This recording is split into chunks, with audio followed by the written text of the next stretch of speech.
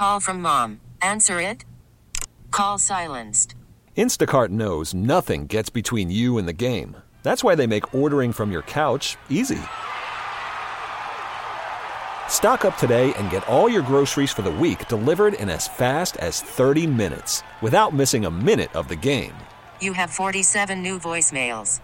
Download the app to get free delivery on your first 3 orders while supplies last.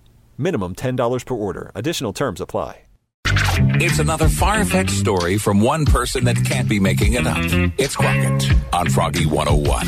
So last night around 11 o'clock, I went for a run. I got out of my house, and I started running down the street. And I looked up into the sky. It was very cloudy. It was dark out.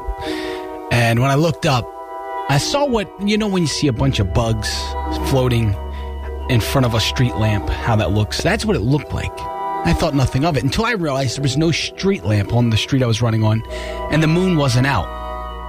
So I looked up again at the sky. It was dark. And then it emerged from the sky, almost out of nowhere. Lights.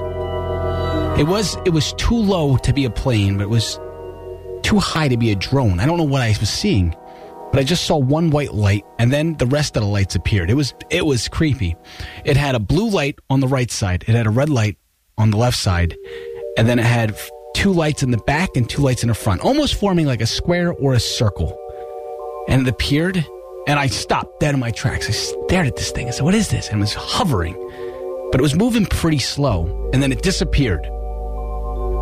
And then it reappeared a little bit further down the street. And I just staring at it. I said, what am I looking at here? I got a little worried, and it started heading up towards Susquehanna River. So I backtracked. I turned around and I started sprinting after it because at this point now I wanted to see what I was looking at. So I started running after it, and it disappeared behind some clouds. I kept running, and then I saw it flash again, and I ran down the alleyway it flashed in, and it was gone. It was gone from sight. I couldn't even spot it in the sky anymore.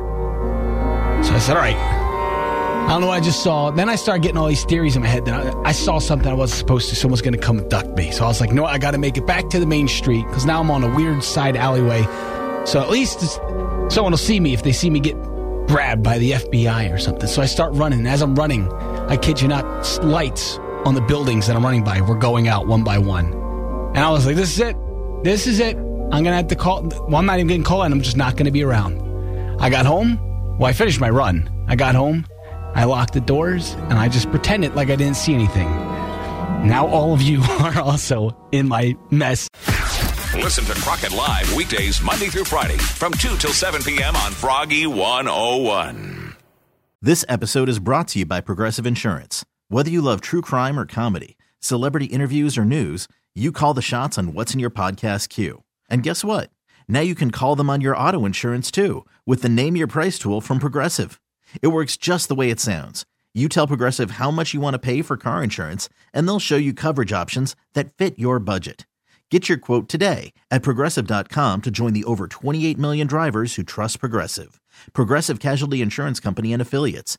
Price and coverage match limited by state law.